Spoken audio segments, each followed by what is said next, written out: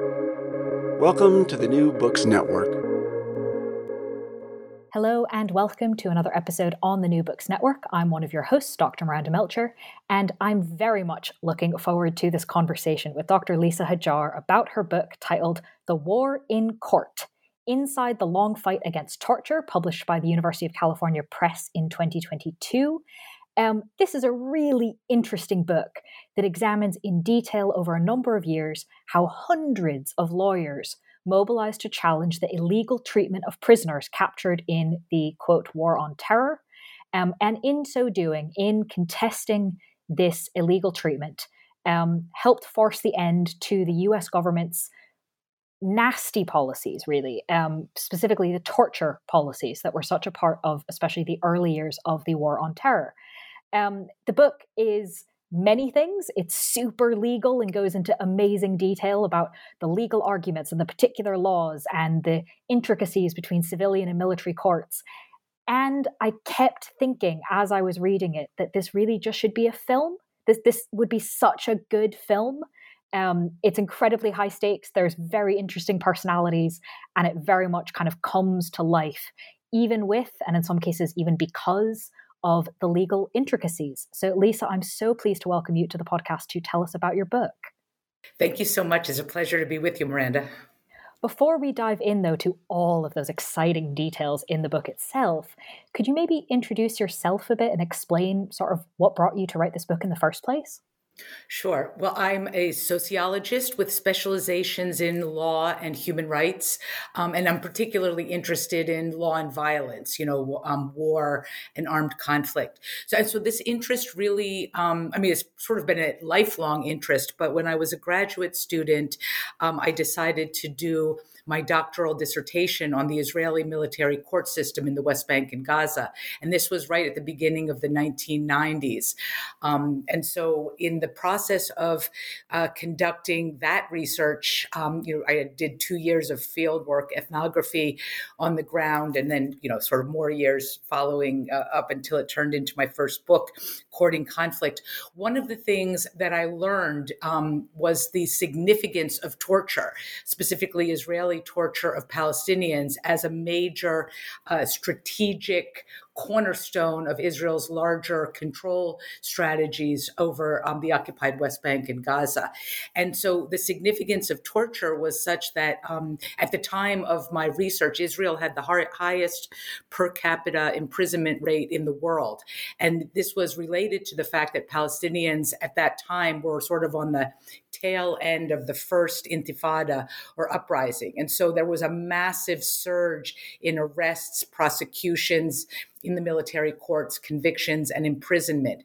And core to that was the torture of Palestinians for confessions that could be used by prosecutors to charge and convict people. So that was one of the things that really drew me into the significance of torture in the context of a military court system and a political conflict. But the other thing that really sort of shaped my interests and really the rest of my career was the very unique appreciation for the very unique role that lawyers can play in the context of a political conflict, because, in countries like Israel where, or the United States that, fancy themselves as rule of law nations. Many of the policies that governments institute are framed as legal as a result of the work of government lawyers, and then consequently battles over those laws and their ramifications play out on the legal terrain. And so my first major project really focused on similar things to my book, The War in Court, which is the torture in the context of conflict and the role of lawyers.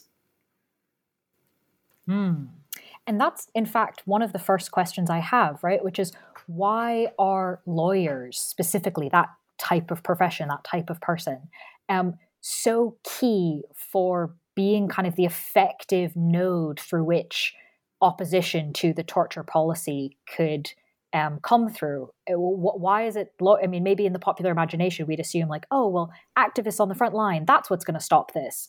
But why, in fact, is it lawyers? Well, I think to explain why lawyers were the ones to fight the torture policy, it's absolutely crucial to appreciate that it was other lawyers who put the torture policy into place. And really, this is, sort of, I would say that the beginning of this story that I tell in the book is really like, the first question would be, how and why did the U.S. government adopt a policy of torture?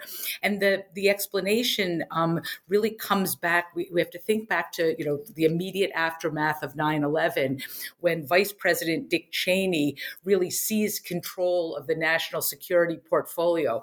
But even before 9/11, he had surrounded himself by a group of lawyers who shared a particular right-wing legal vision that Cheney shared, which was sort of a hostility to international law and an idea that the president's power should be unfettered by law. It's a kind of, there's a kind of a legal theory called the unitary executive principle that is popular in right-wing legal circles, and Cheney was very much an advocate of that.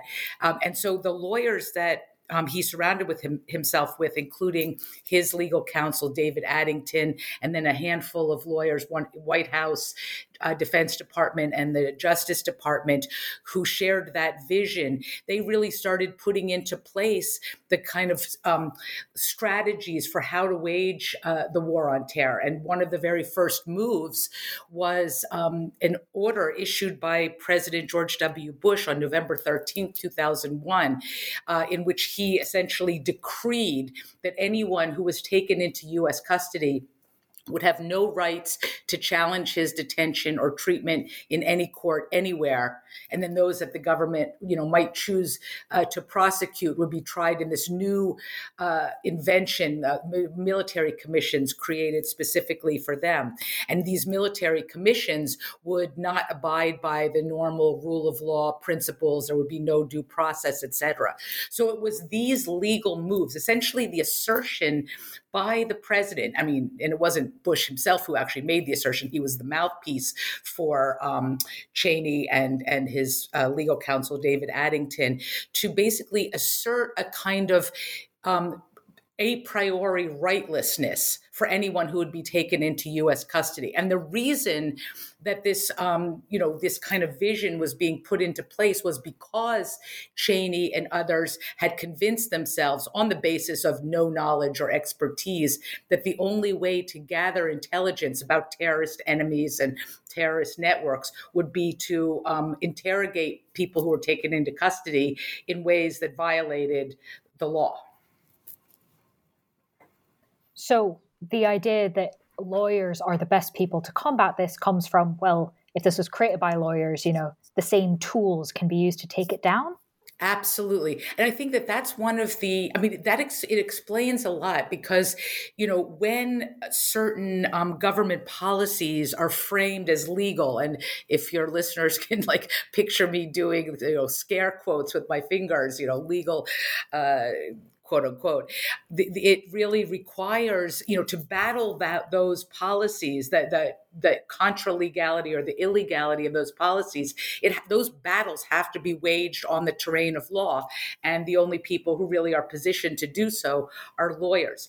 But the other thing, and I think just and we can elaborate on this in our conversation, but many of the assertions that were advanced by the Bush administration about the rightlessness of people in U.S. custody, or the inapplicability of, the Convention Against Torture, et cetera, was really, very complicated issues. It's things that were sort of, not the kind of thing that regular lay people would even have the faintest idea how to think about. And frankly, many of the lawyers who ultimately get involved in the fight against torture over the years were starting from zero in learning about these things. But the issues are very sort of complicated and legal. In other words, for example, when do the Geneva Conventions apply? When is the U.S. president's power limited by international law, et cetera? These are, sort of legal questions that require a certain level of expertise. And so, but it was what I found so fascinating with my research as I started, and I really begin, the research on this book begins even before the story that I chart in the book, which is the fight against torture.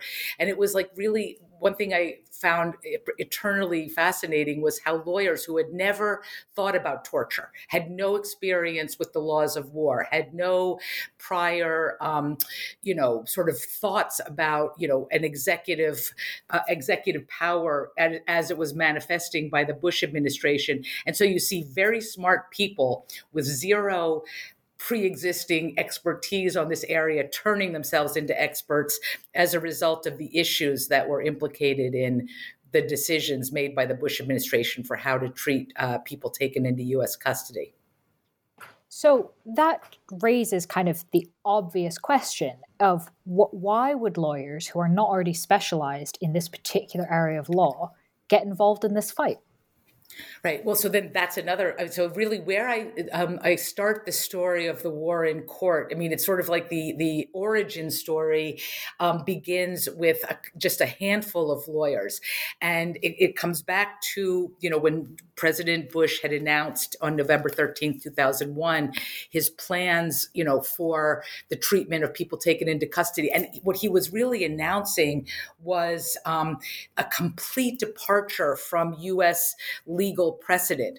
And so a lawyer, the late, great Michael Ratner, who was the president of the Center for Constitutional Rights, heard this order, read about this order, and was alarmed, and so he starts contacting other people. Are you alarmed? The president is basically like charting a course that, departs from hundreds of years of U.S. legal tradition. But what really galvanized Ratner was what happened next. And what happened next was in December, at the end of December 2001, the U.S. naval base on the south side of Cuba, Guantanamo Bay, was selected as the site for long-term interrogation and detention of people captured in the war on terror. And the first detainees arrived at Guantanamo on January 11th, 2002. And why this is so significant is that Michael Ratner in the 1990s had been involved in fighting the George H.W. Bush administration and the Clinton administration over their use of Guantanamo as a place to detain Haitian refugees who were fleeing political violence in their country. So Ratner had a lot of experience with Guantanamo already, and particularly the utterly inhumane and disgusting conditions where Haitians had been held and where the first detainees were held. And the further sort of issue for Ratner that really galvanized him was the fact that everybody who was being transferred to Guantanamo, and it was entirely and exclusively Muslim men and boys, they were held in secret detention. Like their identities weren't known. They had no access to lawyers, as Bush had sort of decreed what would happen in his November 13th military order. And so Ratner teamed up with two death penalty lawyers, Joseph Margulis and Clive Stafford Smith, in order to basically the first fight was to challenge President Bush's authority to secretly detain people at Guantanamo. And so that really is the origin story of the fight against torture. They had no idea how detainees were being treated because everything was secret and classified. But they filed the first case against the government. And I sort of describe this case as the shot across the bow in what becomes eventually develops into a war in court. And this case was, the name of the case was Rasool v. Bush. And essentially what it was essentially a habeas corpus case challenging the president's right to secretly detain people without any right to challenge their detention or have, access to lawyers.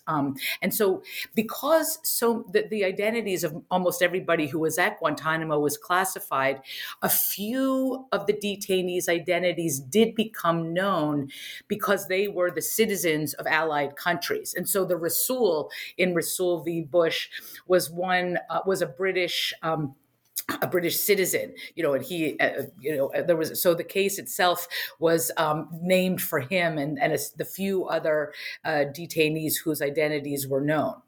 And so if I can continue with this, sort of what happens, unsurprisingly, Bush, Ratner and his allies lose in the lower courts. And one of the reasons they lost was because U.S. courts are completely incapable of they were incapable of dealing with a secret reality or challenging the president's authority in the context of war. I mean, the U.S. courts are in general not susceptible to overturning a president's power over issues of foreign policy or war. So the Bush administration asked the court to dismiss the case. The lower court dismissed. Ratner and his allies appealed the case to the D.C. Circuit Court. It was also dismissed. And what those two courts did was essentially give judicial blessing to the idea that the president is not bound by law and that the United States has the prerogative to secretly detain people. So this was really an unprecedented phenomenon. So those, the losing, Michael Ratner was one of these people who always said, that one of the mottos of Center for Constitutional Rights is, defeat without loss. So in some ways they were kind of building up certain attention to what was going on as a result of the case, even as it was losing. So the people who were paying attention to these losses, and starting to get a little disconcerted that U.S. judges were basically giving the president a blank check to secretly detain people without any right to challenge their detention were lawyers, because this is like a very lawyerly phenomenon.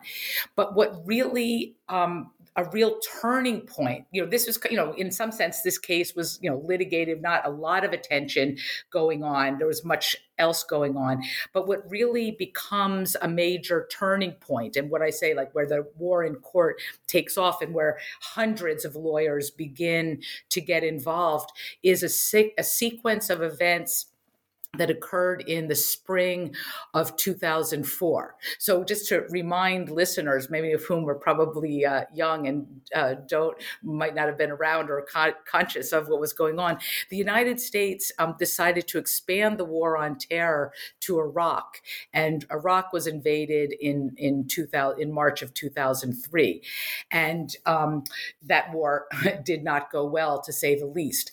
But in the spring of 2004, photos that had been shot by soldiers who were guarding Iraqi detainees in a notorious prison outside of Baghdad, Abu Ghraib prison.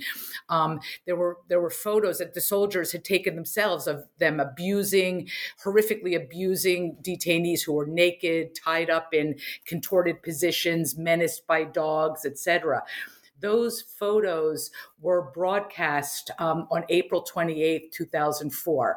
And so it immediately inaugurated a global scandal because it was material evidence, contrary to all the statements government officials had said in the interim, like, we don't torture, we treat detainees humanely, that in fact, the U.S. was torturing people in custody.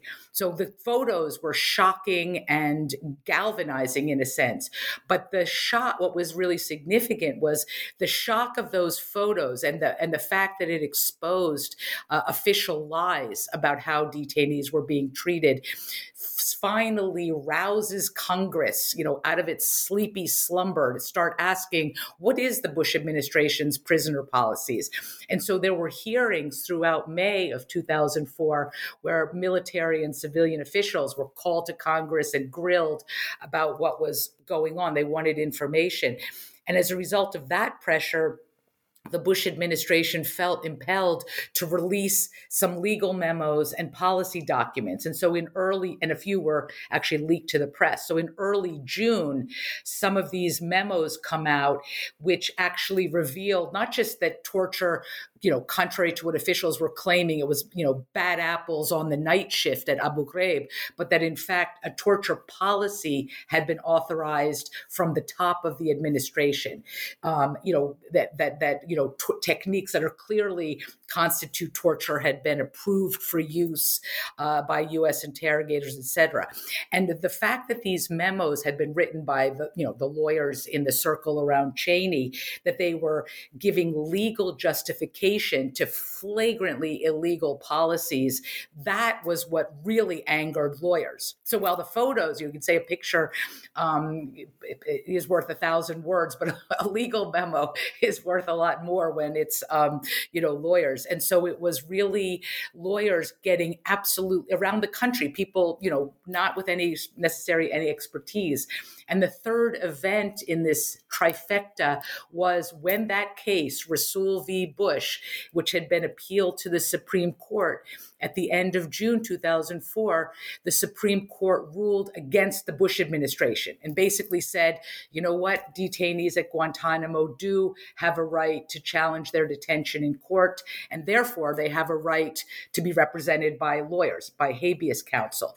And so it was that confluence of three events that really, first lawyers were angry about the torture scandal, really angry about, the kind of legal rationales that came out in the torture memos. And then with the Rasool v. Bush decision in the Supreme Court, there was suddenly a way for them to express their anger and do something. And so lawyers by the dozens and then the hundreds started calling the Center for Constitutional Rights and volunteering to represent Guantanamo detainees as their habeas counsel.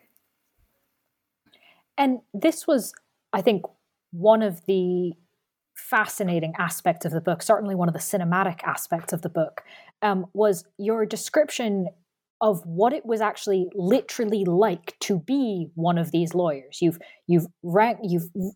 called someone, said, I want to be a lawyer for this. They say, okay, great, you're going to represent this person, fly out to Guantanamo Bay. And the descriptions of what that was like as a working environment, as a literal just human environment. Can you maybe explain a bit to our listeners what it was actually like to be one of those lawyers? Well, yeah, I talked to, many, many dozens of them. So, although the Bush administration lost the case, the administration was not chastised. They didn't reverse their policy. And so they maintained the secrecy. They didn't reveal the names of who was at Guantanamo. And so one of the challenges for the kind of enterprise of this, habeas lawyers who ultimately came to call themselves the Gitmo Bar was to just start trying to figure out by other means who's at Guantanamo, because you need to know who's there in order to file a petition to represent them and do things.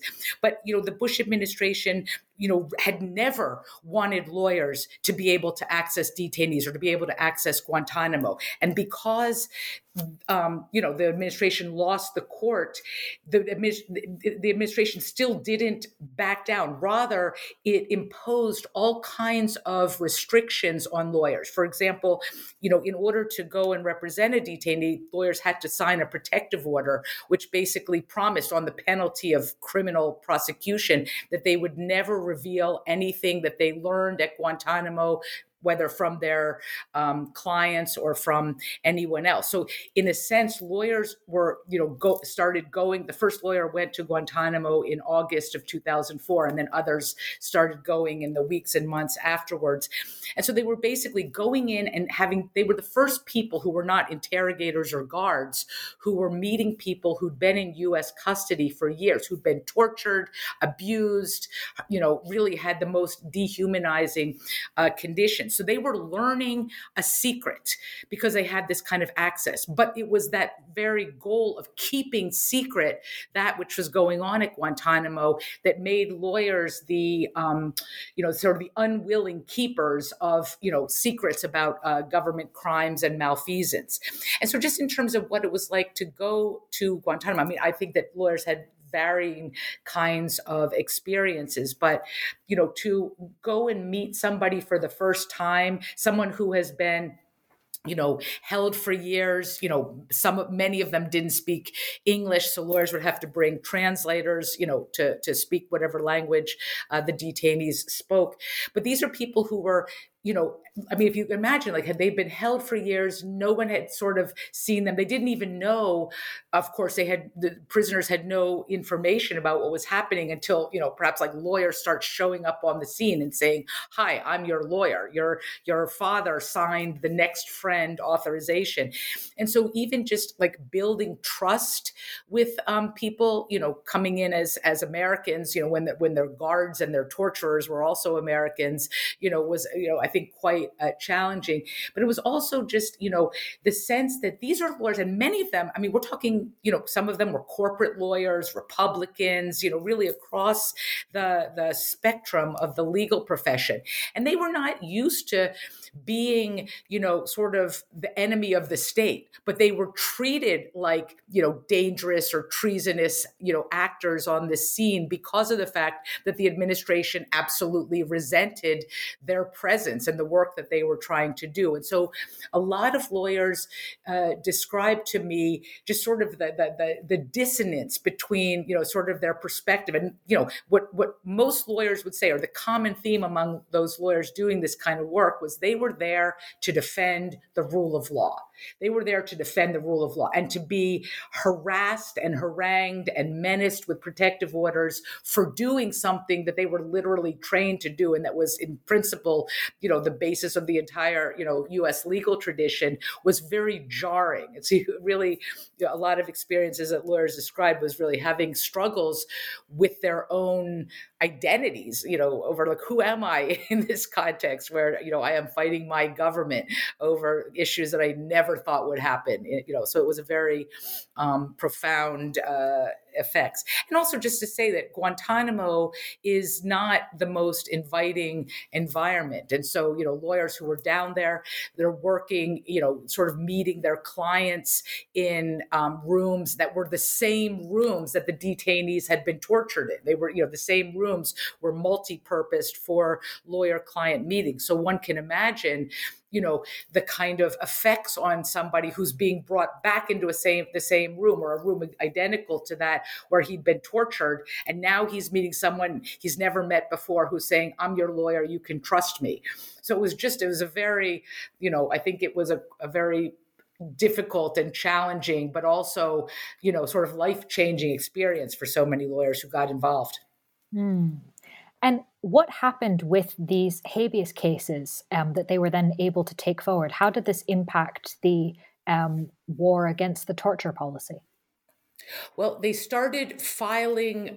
So one of the things, just to say about how, what the government's response was to the filing of habeas petitions, just to maybe dial it back and go a little deeper into the weeds, right after, days after the Supreme Court issued its Rasul v. Bush decision, essentially opening up Guantanamo to lawyers, because the Supreme Court had said lawyers have a right, or detainees, have a right to, have to challenge their detention. So what the Pentagon did was, in order to subvert the ability of detainees to have those kind of hearings in federal courts, the Pentagon created something called combatant status review tribunals. And these review tribunals were basically authorized to look at whatever government evidence, there was to justify continuing detention of these detainees. It could have been hearsay evidence, or, statements from whoever had captured or, had contact with the person in Afghanistan or elsewhere first, tortured statements by other people. And so in the span of 6 months, the combatant status review tribunals basically ran through the entire detainee population of Guantanamo, which was over 600. And almost all of them in these kind of kangaroo courts were found to be legitimately detained. So the reason I mention that is because it was the outcomes, or the notes, or the decisions of the combatant status review tribunals that the government would submit in response to habeas petitions. So then again, now you're getting, the federal courts in DC, looking at, on the one hand, briefs filed by lawyers saying, my client is an Afghan shepherd. He was sold for bounty by a hostile neighbor, or my, client was an 18-year-old who was in Pakistan, studying, something, whatever the reasons were against whatever kind of evidence. And I would, again, scare quotes on the evidence thing, the government would file. But the courts, had to kind of sort through this. And for the most part, early on, there were instances when the courts would find in favor of the detainee, saying this person really is not legitimately detained. But then we have to pull back to the larger American political scene. The DC the DC court, the lowest court, was the one where the cases were first filed. But the DC Circuit Court was for example, if either party, the government or the habeas lawyers, lost, they could appeal to the DC Circuit Court. And the DC Circuit Court is notoriously right-wing. And the judges on that court were absolutely hostile to the idea that any detainees would get out of Guantanamo on the basis of court findings. And so the DC Circuit Court basically issues guidance to the lower court and saying, accept whatever the government's evidence is as presumptively true. In other words, basically dictating that there should be really no critical assessment of the circumstances surrounding how people got into U.S. custody and to Guantanamo. And so you really see, in a sense, a kind of playing out of ideological divides. And again, this kind of phenomenon where you're getting the habeas counsels, and there were probably about 600 lawyers at its peak that were habeas counsels, and they called their enterprise the Guantanamo Bar Association, or the Gitmo Bar. And as I said, they came from every corner of the profession, political, ideological, and seeing lawyers, Republican lawyers who'd had previous government, work experience, seeing the courts dealing in these kind of ways with the most shoddy evidence, et cetera. Like, it just further, agitated the lawyers. And so I think in some sense, frustration was one of the real engines driving the Gitmo Bar in its work.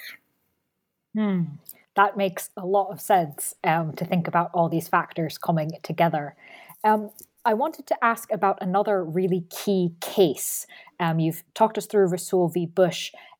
What impact did Hamdan v. Rumsfeld have on the torture policy?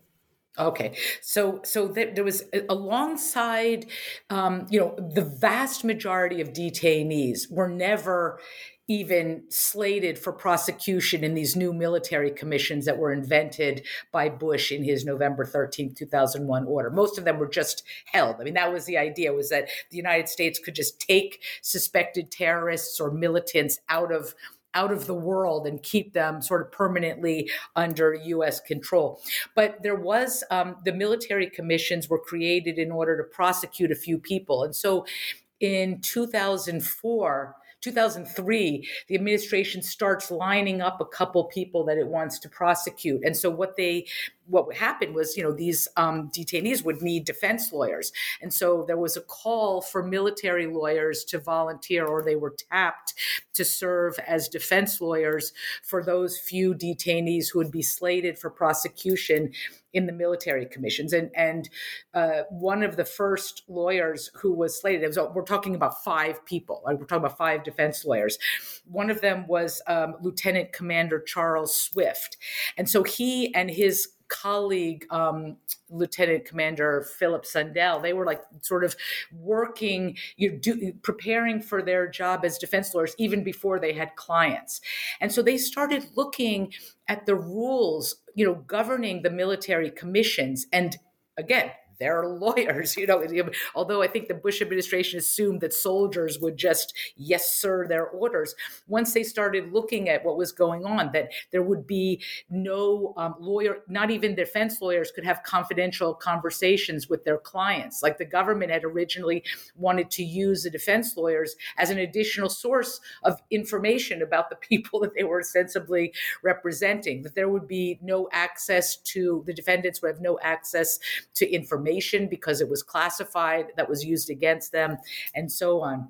And so these lawyers, it was, I think, a real shocker for the Bush administration because they had drank their own Kool-Aid that soldiers are, right wing. This is a right wing administration. Right wing soldiers are going to basically go along with the program. But it was, what was surprising was that these lawyers basically put their ethics as lawyers and also their principles as soldiers assigned to defend the Constitution to work fighting the administration.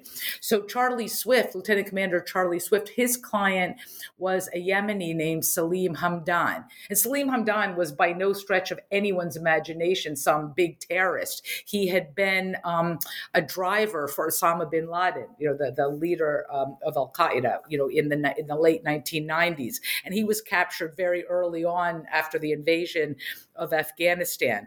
But the Bush administration picked him because of the fact that under torture, he had apparently or allegedly agreed to plead guilty. And the Pentagon wanted a couple of quick plea bargained convictions in order to try and sell the legitimacy of the military commissions to the world.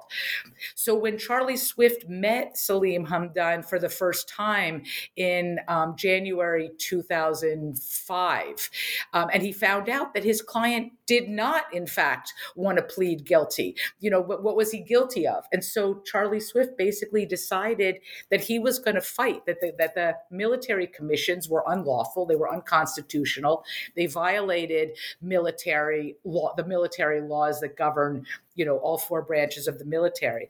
So Charlie Swift teamed up. Neil Katyal, who's a Georgetown University law professor with an expertise in national security and constitutional law. Katyal had volunteered his services back in the summer of 2003. And so he and Swift had been working together, and they decided to challenge the legality of the military commissions. So Swift filed a case basically suing Secretary of Defense Donald Rumsfeld. And so that's why the case was called Hamdan v. Rumsfeld. So that case was challenging the legality of the military commissions, but it was also challenging one of the core decisions of the Bush administration, which had been to decree the inapplicability of the Geneva Conventions. And the Geneva Conventions are, the laws of war, and they have universal applicability. But the Bush administration, Cheney and the lawyers around him had decided if the president doesn't like the Geneva Conventions, he could decide not to abide by them. So part of the case, Hamdan v. Rumsfeld, was really challenging the U.S. government's failure to abide by the Geneva Conventions, which are federal law, because they're incorporated into U.S. law. So like Rasool v. Bush, the Hamdan v. Rumsfeld case it won in the lowest court. In the first court in the D.C. court, the judge basically said, in fact, Hamdan cannot be prosecuted in the military commissions because he has not yet been determined to be an unlawful enemy combatant. And that was actually prior to the Rasool decision. But once the Rasool decision comes out, the Hamdan v. Rumsfeld case changes. And by the time that case got to the Supreme Court issued its Hamdan v. Rumsfeld ruling in June of 2006. And in my opinion, that was the game changer, because not only did the Supreme Court cancel the military commissions because they've been established by presidential fiat in this, military order, and that in and of the president does not have the authority, constitutional authority, to create a new legal system. But the more significant finding of the Supreme Court in Hamdan v. Rumsfeld was that, in fact, common Article 3 of the Geneva Conventions, which means it's common to the four 1949 Geneva Conventions, applies to all people in U.S. custody captured in the war.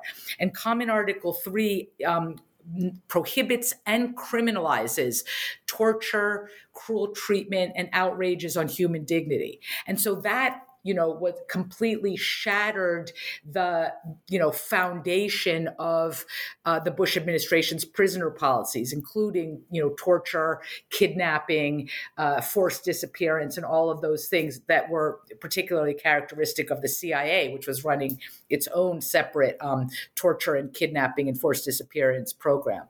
And so as a result of the Hamdan v. Rumsfeld decision, which President Bush, took to the podium of a White House press conference in September, berating the Supreme Court for, infringing upon his executive authority, but he couldn't necessarily defy the court's finding that Common Article 3 applies. And so he announced, for the first time at that press conference on September 6th, 2006, Bush acknowledged publicly the existence of this separate from the military CIA program. They called it the Rendition, Detention, and Interrogation, or RDI program. He announced that it existed, that it was great, that it had kept Americans safe, but that because of the Supreme Court's decision, they couldn't keep running the CIA couldn't keep running these secret prisons in other countries. And so 14 detainees who'd been, disappeared and tortured for years in CIA custody were then transferred to Guantanamo in September of 2006, where I would say all but one of them remains. But the other thing, and we again have to think about how politics, and ideologies in the United States play out. At that time, in the fall of 2006, Republicans controlled the Senate. And so the White House sent legislation to the Republican-controlled Senate, which they passed, which basically gave back to the administration the military commissions that the Supreme Court had wiped out. And so this legislation, which was called the Military Commissions Act, basically gave congressional blessing to all of the illegalities, the use of hearsay evidence, coerced evidence, lack of due process, etc. But it was now the law, and that was really the law that governed how the military commissions would operate going forward. And after the passage of the Military Commissions Act, that's when the Bush administration takes another stab at trying to prosecute people in the commissions. And before we move on to the legacy of this after the Bush administration, do you want to just tell us kind of how that goes? You're talking about the military commission hearings? Mm-hmm. Okay, so I mean, the military commissions have been, just an unmitigated disaster. But the Bush administration imagined, like, now they had congressional backing to prosecute people who'd been tortured on the basis of tortured evidence with, limited, if any, due process rights, et cetera. And so the first people that Salim Hamdan was then, put back in line, and he was actually prosecuted in the military commissions.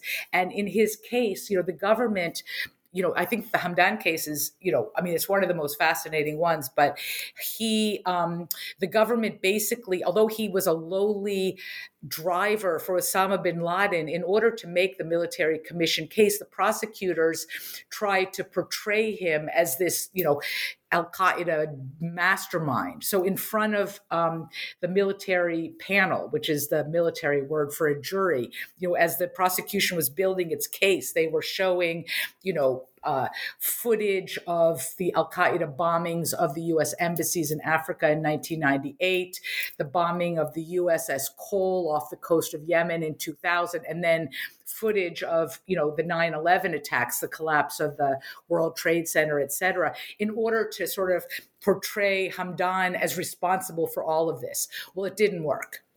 Hamdan was charged with, conspiracy and material support for terrorism. The conspiracy being that he was, a player in all of Al-Qaeda's acts of violence prior to 9/11, and including 9/11.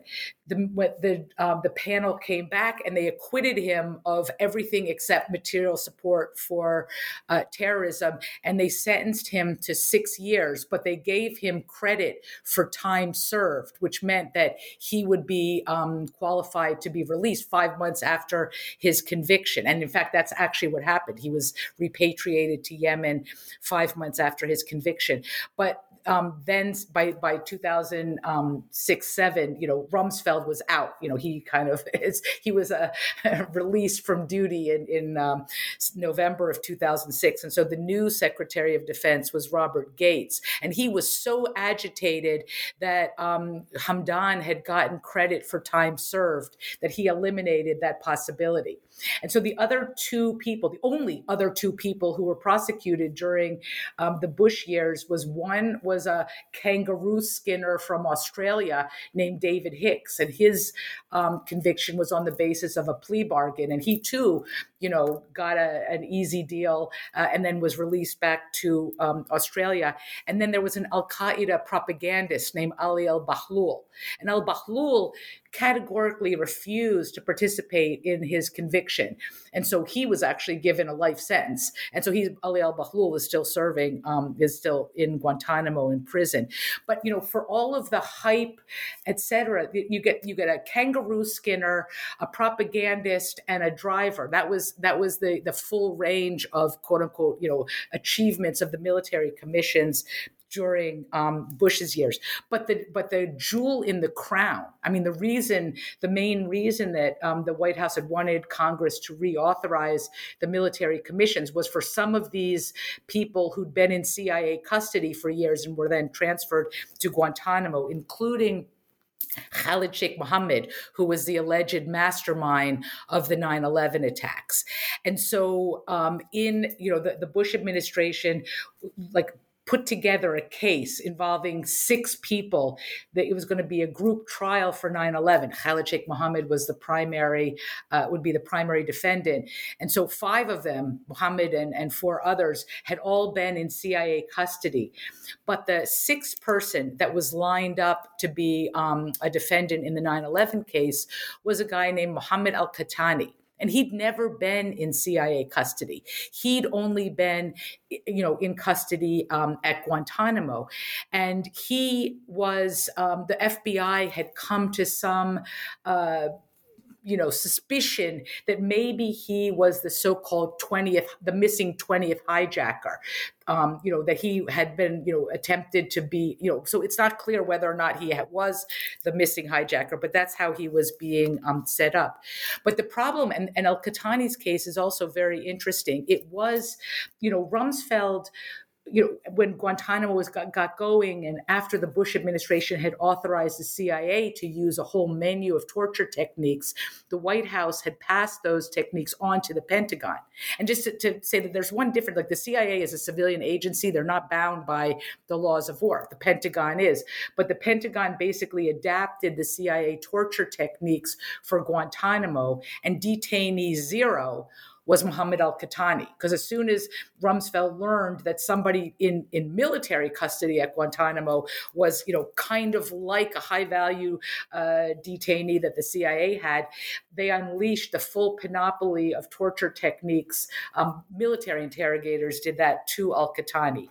So fast forward to 2007, when al-Qahtani is charged for the 9/11 case, the woman who was the convening authority for the military commissions, a woman named Susan Crawford, who was an acolyte of Cheney. But she looked things over, and she basically said, al-Qahtani cannot be prosecuted because we tortured him. And that really illustrates the difference between, the kind of potential accountability for military torture versus the absolute unaccountability for CIA torture. So al-Qahtani was sort of taken off the list, and the 9/11 case was going to move forward. And so the Bush administration was fantasizing, these guys were arraigned in June of 2008. The fantasy was that they could be tried, prosecuted, convicted, guilty verdicts, death sentences, if they could be executed by the time Bush left office in January of 2009. But what happened in that case was that by December of 2008, the 5 defendants basically contacted the commission and said that they had an offer to make. And the offer that they wanted to make was that they would all agree to plead guilty on the condition that they go directly to execution. And so, shocker, nobody had anticipated the idea that people might use, sort of martyrdom by military commission. And as pathetic as the laws governing the military commissions were, there was no envisioned scenario for a plea bargain to execution. And so the case fell apart, and so Bush's, entire, reputation on Guantanamo was a complete and utter disaster and joke by the time he left office. And frankly, Bush was, by the time he left office in 2009, he was one of the people who started saying, yeah, maybe Guantanamo should be closed. And in fact, that is very much something that Obama talked about coming into office in 2009, which didn't quite end up going the way that he talked about is in his campaign. So what do you think we can learn from the Obama administration when we think about its position on torture and the rule of law, when we look at not necessarily what he said before coming into office, but what actually happened? Right. Well, so what Barack Obama really ran on a campaign, sort of highlighting failings and breaches of the rule of law of the Bush administration. So he campaigned on the promise to close Guantanamo and to end the torture program and restore the rule of law. So all of the hundreds of lawyers, I'd say the vast majority of people, the good lawyers, as I say, the habeas, the Gitmo Bar and others involved, the military lawyers who were defending detainees, favored Obama as the candidate. And there was a lot of hope, when Obama was elected, that, okay, we've survived the Bush administration. We've got a president now. He's going to clean house. We're going to turn the page on this ignominious chapter of U.S. history. And indeed, Obama, on his second day in office, he signed 3 executive orders, one of which essentially ended the torture program and took the CIA out of the interrogation business. A second order was basically a promise, to close Guantanamo within a year. And then the third was not what people were really hoping, which was that he would cancel the military commissions just, by executive order in the same way that Bush had created them. But he said rather that the military commissions would be reviewed, like what was going on in the status of all the detainees at Guantanamo would be reviewed, and it would be decided what should happen to them. So people were still optimistic that Obama was really going to be make good on his campaign promises. But what happens, and again, I constantly return to the issue of deeply polarized ideological battles in America. Dick Cheney comes immediately out of retirement, when to sort of combat the new president over his criticism of the Bush administration's policies, Obama's decision to end torture techniques, which of course were not called torture techniques, even by Obama. They were euphemized as enhanced interrogation techniques, et cetera. So Cheney is out there railing on Fox News and other platforms that Obama is soft on terrorism and he's disposing of tactics that worked and kept Americans safe, et cetera, completely unmoored from any reality. But Obama's disposition is such that he doesn't like Obama wanted to fancy himself as the kind of national healer or, bipartisan, approaches to all these things to kind of rebuild a national consensus that had been so deeply fractured. But the kind of railing against Obama. I mean, there was obviously other ways in which Americans immediately started, attacking Obama, and we can't dismiss the fact that much of it was motivated by racism, but so Obama was like sort of under fire from the right, and unfortunately, one of the things I say in my book is that Obama's original sins, which kind of like foreordained his failures to really actually do anything of good, was his decision to appoint a person named Rahm Emanuel as his chief of staff. And Rahm Emanuel, although he's a Democrat, he basically took the position that, let's keep, admitted White House policies off of Fox News. Let's not do anything that's going to give fodder to the right. And so he was completely opposed to any, sort of rule of law cleanup operations, because it would have, rallied the right. And he basically, Rahm Emanuel said, we can't do anything about Guantanamo that Republican Senator Lindsey Graham isn't going to accept. And Lindsey Graham was a huge champion of the military commissions, deeply hostile to habeas rights for detainees, and, advocated, keeping Guantanamo open. So Obama, by choosing Rahm Emanuel, had tied his own hands. But the second, original sin was that Obama appointed John Brennan as the White House counterterrorism advisor. And John Brennan came over from the CIA, and he was up to his elbows in the torture program. So Brennan's, it was basically the CIA had an inside man in the White House, and Brennan's interest was to make sure that information about the CIA torture program did not become public and that there would be no accountability. And then the third original sin was that Obama, in his, feign towards bipartisanship, decided to keep Republican Robert Gates as Secretary of Defense. And Gates was also adamantly opposed to closing Guantanamo. So, Obama basically set himself up for failure. But the real, I think the major lesson, one that will go down through the ages, is a bigger one about, what happens when a president, in this case, the Bush and his administration, assert a broadly expanded interpretation of executive power, the rights of the president. Even though Obama was critical of that before he took office, he wore the mantle of expanded executive power. And so while he did, in fact, end the torture program, he didn't, he basically adapted that kind of, expanded executive power to justify drone warfare, Bush had started, the idea of targeted killings during his administration. But when Obama became president, he basically expanded the targeted killing program, mainly by armed drones, but also by kill squads, the Joint Special Operations Command units that might go around murdering people. And so he did that with the same kind of rationale that the Bush administration had used about executive power to justify kidnapping, forced disappearance, and torture.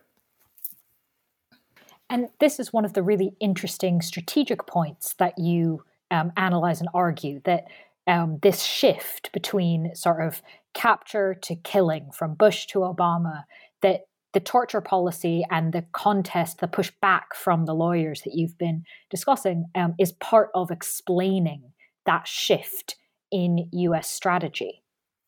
Right. Yeah. So, this is really, I think, one of the big takeaways is that the torture program, U.S. torture, did not end because the American public was like, wow, that's terrible once they learned about it. It was only, in fact, the American public was a failure. The American public failed to do anything of any meaningfulness. I mean, there are a few exceptions, Code Pink and the National Ecumenical Association Against Torture and others. But for the most part, the American public did nothing. But it was these court cases, Rasul, which opened up Guantanamo to lawyers, the Hamdan case, which basically, clarified that the Geneva Conventions apply. And there was one more, sort of the third and final significant case was also building on habeas, which was called Boumediene v. Bush, in which the Supreme Court in 2008 said that Guantanamo detainees do have, constitutional rights to habeas corpus. So those were three losses. And it basically, they all turned on challenges, legal challenges to the way the government was treating prisoners. And so, and coupled with the exposure of torture and other things. So these three cases really elevated the political cost of capture. And particularly for someone like Obama, who had, campaigned on that he doesn't want to engage in torture, but then Cheney and the right were, condemning Obama and saying, let's bring back the waterboard. Let's, these are, necessary techniques and our enemies don't have any rights anyway, and so on. And so we're capture to continue to be the strategic, cornerstone of the war on terror that Obama operated, it would have been impossible for him to close or even imagine closing Guantanamo because of the fact that, he didn't want to fight the right. And the right was like, that's Guantanamo is where we put our enemies, and let's torture them. And so it completely diminished the appeal of capturing people. And so consequently, you get, sort of the same logic, but a different tactic. Like, let's just kill our enemies. Let's just, using whatever, intelligence the government claims to have to drone bomb or execute people. And so that was really what happens, so you get the same logic, different means, so whether it's capturing and disappearing and torturing people or killing people, the underlying logic was the same. That was the strategic cornerstone of the war on terror in the Obama years. And it continued, into the Trump years. And this is, in fact, this idea of continuing is something I'd love to pick up, because you talk about in the book the idea that there's not just kind of a continuation of the torture program and its impacts, but specifically a haunting. So I was wondering if you'd tell us about how and why do you think the torture program haunts US politics, both beyond the Obama administration and even all the way up to today? Okay. Well, there's just to sort of contextualize my response to that question, we have to think about what happened at Guantanamo during the Obama years. And so, to every, person, was hoping that he would be the rule of law restorer. He basically, more people were prosecuted in the military commissions during Obama than Bush by, double, although it was still, only a handful of people.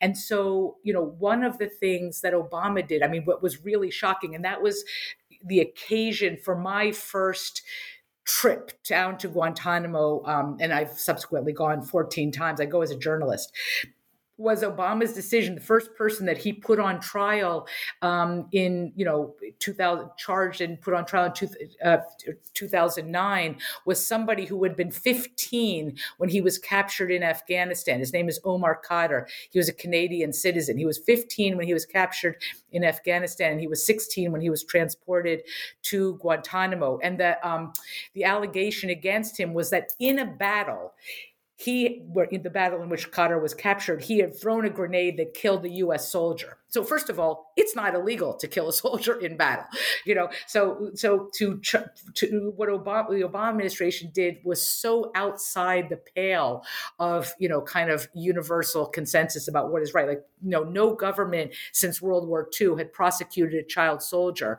for war crimes, until Obama. And then and also it's like the fact that Khadr was basically charged with an invented war crime. Like, it's an invented war crime to say that in a battle, killing a soldier is illegal. So the Obama administration essentially rewrote the laws of war in order to prosecute Omar Khadr. And they gave it the kind of oxymoronic name, domestic humanitarian law, whatever was invented. But so Khadr was prosecuted, and a few other people were prosecuted. And the 9/11 case was sort of reverted back to, the military commissions, although that's something that goes to the haunting question. But so the Obama administration essentially put on the mantle that the Bush administration had wove and wore it better. Who wears it better? The Obama administration did, But ultimately, what happened was that of all the cases that actually reached conviction in the military commission, and we're talking about, you could count them on two hands with fingers left over. But once those cases eventually got to appeal in the federal courts, the invented war crimes were, for the most part, thrown out. The only conviction that held was the conviction against Ali al-Bahlul for a conspiracy. So that's one part of the haunting, is that, we have this legacy of a complete legal failure, that two administrations had sought to, had put their names on, one Democrat, one Republican. And, while the courts sort of dismissed certain inventions, there is nothing in place to prevent a future administration from doing the same things, inventing war crimes, reasserting the right to disappear people, et cetera, because we're haunted by the fact that we've never cleaned our legal house, and we can't clean our legal house because of politics. But the other, I think the most significant element of, where I argue about haunting is that, torture, the government ran a torture program, and there is no after torture. The people who were tortured, and, lawyers who represent them would say that those 34 individuals who are still at Guantanamo, including 13 of the 14 who had been tortured in CIA black sites, are continually being tortured because of their lack of medical treatment and the harsh conditions of their confinement. And so the legacy of torture haunts us. No one has ever been held accountable. I mean, torture is a gross crime under international law. No American responsible for the torture program has ever been prosecuted for it. There's no knowledge or truth about what happened, what the torture program means. I mean, that's one, sort of major point in my book, is to really enable people to understand how torture happened, why it happened, and how we are not over it yet, because there's been no justice. So we are still living in a house haunted by the legacy of torture, and it's like a ghost. It doesn't go away. It's still there, and one can see that very clearly in the 9/11 case, which is one of the last few cases left in the military commissions. The effort to prosecute people who were brutally tortured, and we can talk about that. But that case is, I think that warrants its own, conversation. If you'd like to talk about that. Yeah, tell us a bit about that case and how it's going. Yeah, so the Obama to sort of take the Bush administration had failed to achieve its goal of getting guilty verdicts and executions by the time Bush left office, and so Obama's original plan was to actually move these 5 defendants to New York and prosecute them in federal trial, because federal courts are fully capable of handling terrorism cases. But right-wing hysteria explodes. The Obama administration does what it does. Rahm Emanuel, basically sabotages the plan. And so then the 9/11 5 were rearranged in 2011, and that their case began in 2012. So there's 5 defendants. All 5 of them had spent years being brutally tortured by the CIA. They're all facing the death penalty. So the defense teams, and this is really where I've spent, most of my time at Guantanamo has been in the latter years, observing and reporting on the 9/11 case and one other death penalty case, which is the case against one individual named Abdul Rahim al-Nashiri, who's charged with being the mastermind of the bombing of the USS Cole, also brutally tortured by the CIA. So what happened is you get these teams. Each of the defendants has a team of lawyers. So there would be at least one death penalty lawyer, what they call capital law expert, or in legal vernacular, a learned counsel. There'd be at least one, military lawyer and other lawyers. So you had these teams of really sophisticated lawyers, both military lawyers and criminal defense lawyers on the defense side. And then the prosecution, same prosecutors who'd been, with the case since the Bush administration, trying to deal with it. And so the case begins in 2012, and it was 2022 that the government threw up its hands. And I can explain that in a minute. But for a decade, that case was in pretrial hearings.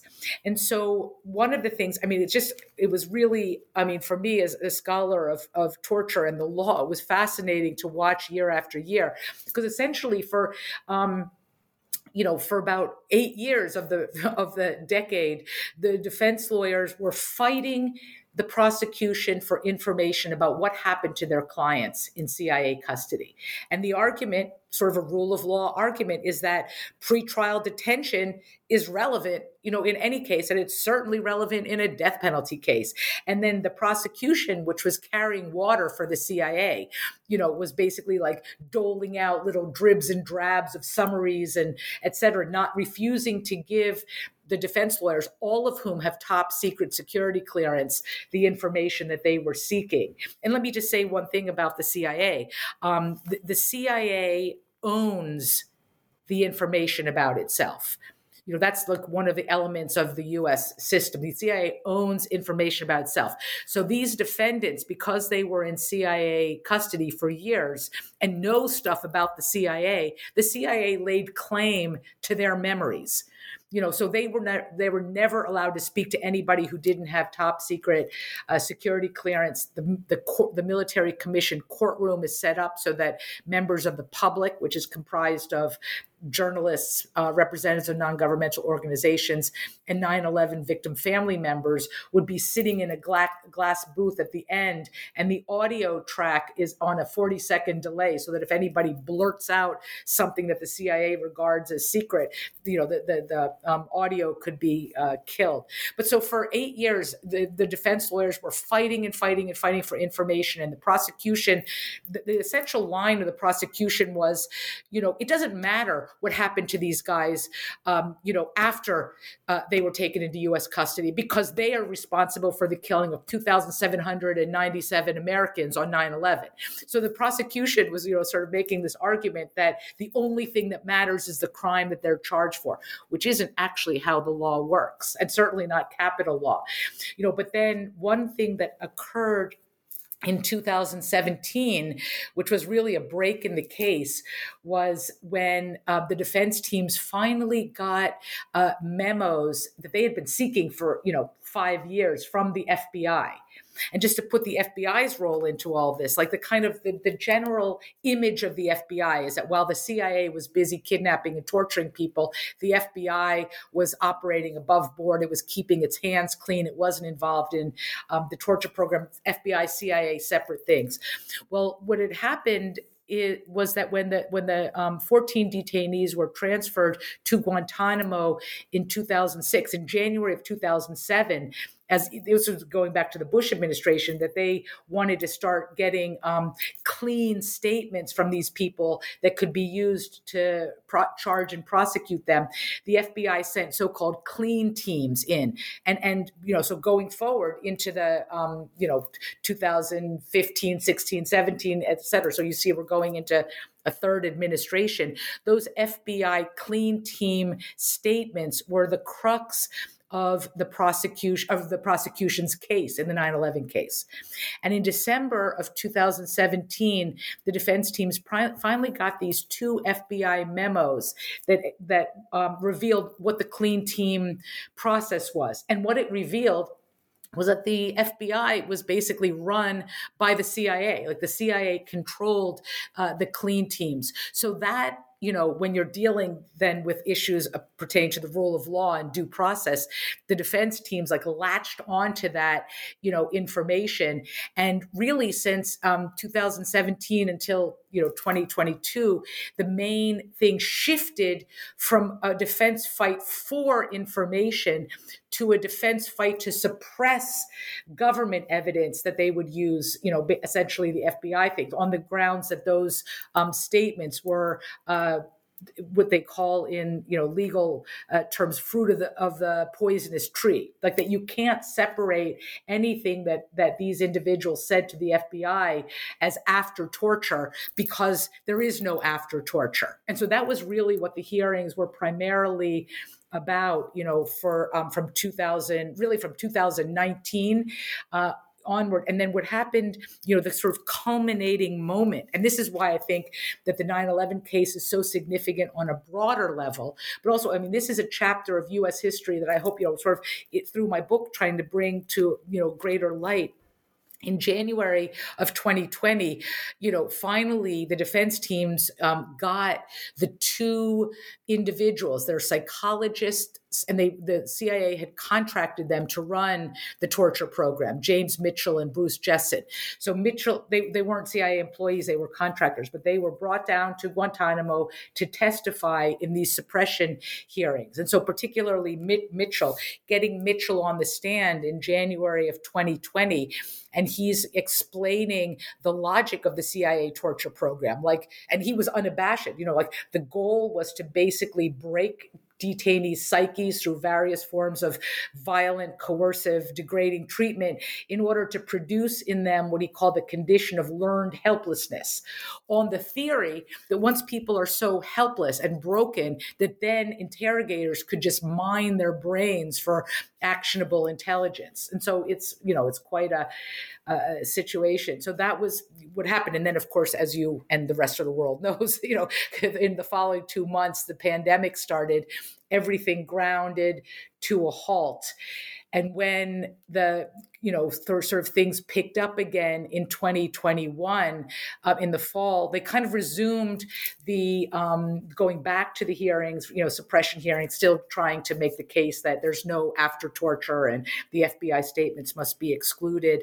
But what happened, a different case, a different situation transformed the government's position. And what that was one of the other CIA detainees. His name is Majid Khan.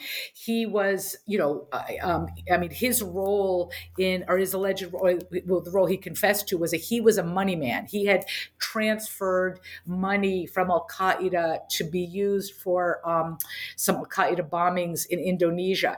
But once he was captured, he was willingly, willing to attest to his guilt and culpability. And so back in 2012, this is during the Obama years, he agreed to plead guilty, and for a kind of an arrangement on his sentence, he agreed to provide testimony against Khalid Sheikh Mohammed and others. And so in 2021, they had his sentencing hearing. And so when there's a Majid Khan's sentencing hearing, so even when there's a plea bargain, there's kind of a Potemkin-like scenario that happens, like that a military jury or panel is brought in. They don't know what the terms of the plea bargain are. And they're basically, the prosecution and the defense can, make the case, this person should be convicted for 50 years. This person should be given a very light sentence because of mitigating circumstances, whatever it might be, and then what the outcome of that is whichever sentence is lower, the plea bargained agreement or whatever the panel comes up with, that would be the sentence. That's how the military commissions work. So in Majid Khan's sentencing hearing, for the first time, someone who had been in CIA custody was allowed to testify publicly. And so he basically acknowledged, the errors he had made. He apologized for, the role he had played in the harming and death of people. But then he proceeded to explain in great detail what had happened to him in CIA custody, including the fact that even as the more willing he was to cooperate, it didn't have any effect on the people who were torturing him in the black sites. He was raped repeatedly. He was, abused in sort of unspeakable ways, but he actually spoke those ways. And what happened, which was, I think, a really incredible thing, was that the 7 of the 8 members of the military panel, when they went in to deliberate, they basically, 7 of them wrote a statement, or one of them wrote a statement and 7 of them signed it, basically saying that the U.S. government should be ashamed of itself for what it did to Majid Khan, and urging the government to be lenient on Majid Khan. And so, essentially Majid Khan, that was a very profound thing, to have 7 officers who really didn't know anything about the CIA torture program until they heard Majid Khan testifying about it. And just, having these officers, have that kind of a reaction was such that it persuaded, at least according to Carol Rosenberg, who is the preeminent journalist covering Guantanamo, it was that outcome that persuaded the 9/11 prosecutors that it would be highly unlikely that they were going to get what they had been striving for across 4 administrations: guilty verdicts, death sentences, and executions. And so in March of 2022, they re-inaugurated plea bargain negotiations. And so that's where the 9/11 case is now, which means that death is off the table. And what they're negotiating is over what are going to be the term, like how long will all of them be imprisoned and what are the conditions of their confinement. So it really was in some ways Majid Khan's, ability to, have this kind of very powerful stay played a significant role in sort of, providing some, backseat accountability for the U.S. government. That's a very interesting place for it to currently be at. And takes me to sort of another final question. This book and your discussion of it today started off with some kind of key lawyers, right, who rallied around this and eventually sort of got enough of the word out through some of these key cases that, as you said, dozens and then hundreds of lawyers volunteered themselves for this fight in the courts. What are some of the ones? What are they doing now? The 9/11 lawyers, most of them are still on the job. 2 have left the case, but, these are lawyers who have been at it. So, but, most of the people who, there's only 34 people left at Guantanamo. 20 of them are cleared for release, but have yet to be released. There's a couple of so-called forever prisoners, that will never be charged or released. So anybody who's representing those people, including the ones that are still on trial, remain active. But I think a lot of them, it's sort of like their roles are over. They demobilized from this war in court. But one thing I can say, like the ramifications, although they're unsatisfying, we haven't really come to terms with this, is that this whole 2 decades phenomenon of, battles over law has actually transformed to some extent law school curricula. It has, there's, many law schools that never had any kind of, presence around national security law or military law or human rights or humanitarian law. We're seeing a lot of, that's one of the perhaps, unanticipated benefits of all this is that it's, elevated and expanded the bodies of law that people who want to call themselves lawyers need to know about. I think that this will be, in terms of what most of them are doing, I think a lot of them have gone back to their own practices and stuff, but it is, something that will, people will, this defined their existence for years or even a decade. And I'm sure that at least in their teaching and other things that will, it becomes an issue. But I think that, like, for example, the Center for Constitutional Rights has remained on the forefront of fighting, not only issues emanating out of the war on terror, but other kinds of issues. But I do think it's, this is the one thing I really hope that my book, because I tell these are complicated legal issues, but I tell them in ways that kind of, sort of humanize and give color to the various actors and the dramas, et cetera, that are going on, that people will, appreciate, even if it was, a kind of circumscribed period of time for lawyers to be engaged in the war in court, that it was the sum is greater than its parts, the impact of this kind of mobilization really around the principle of defending the rule of law and demanding due process rights is something, it's one chapter where the larger chapter of U.S. history, which is still not over, is very dark. This is one glimmer of light. That's a very lovely place to have a glimmer of light to end on. So that leaves only my final question, which is, obviously, this book has been a long process to write. As you said, 14 trips to Guantanamo, for one, and something that is very much a part of your research and work for even longer than the book itself. So it seems kind of both odd and also kind of exciting for me to ask, is there anything you might be working on or look to work on next? You can give us a sneak preview of? Well, yeah. One thing I would say, like, whenever, like, I'll keep on going to Guantanamo, so for example, whenever there is a plea bargain in the 9/11 case, if that comes to pass, I will be there for the sentencing hearing to report on that, just because that's going to be fascinating. But when I got the hard copy of my book last summer in August. If the press had sent me it, and I sat down and I read it from cover to cover. I mean, obviously I've been working on this book for years, but like reading it from cover to cover, by the time I got to the end, it took me 2 days. I was like, boy, I am tired. Like that was a lot of work. And so my immediate thought was like, oh, I never want to write another book again. But then the following month, I had a kind of epiphany, and I have to just like put this in context because just to say what my next book project is. So I grew up in Harrisburg, Pennsylvania, and when I was a child, like in the late 1960s and early 1970s, for reasons that I can explain, but they don't necessarily warrant one. Henry Kissinger was my childhood role model. And then when I turned 13, I realized like sort of who Henry Kissinger was. Like I had, sort of looked at, at the time when I was a kid, he was touted as somebody who was like, the smart guy behind the brains behind the operations of the Nixon administration. And my family were Republicans. But then I had sort of a change of pace. So I'm from Harrisburg. I really had this thing for Henry Kissinger, which then turned into a real aversion.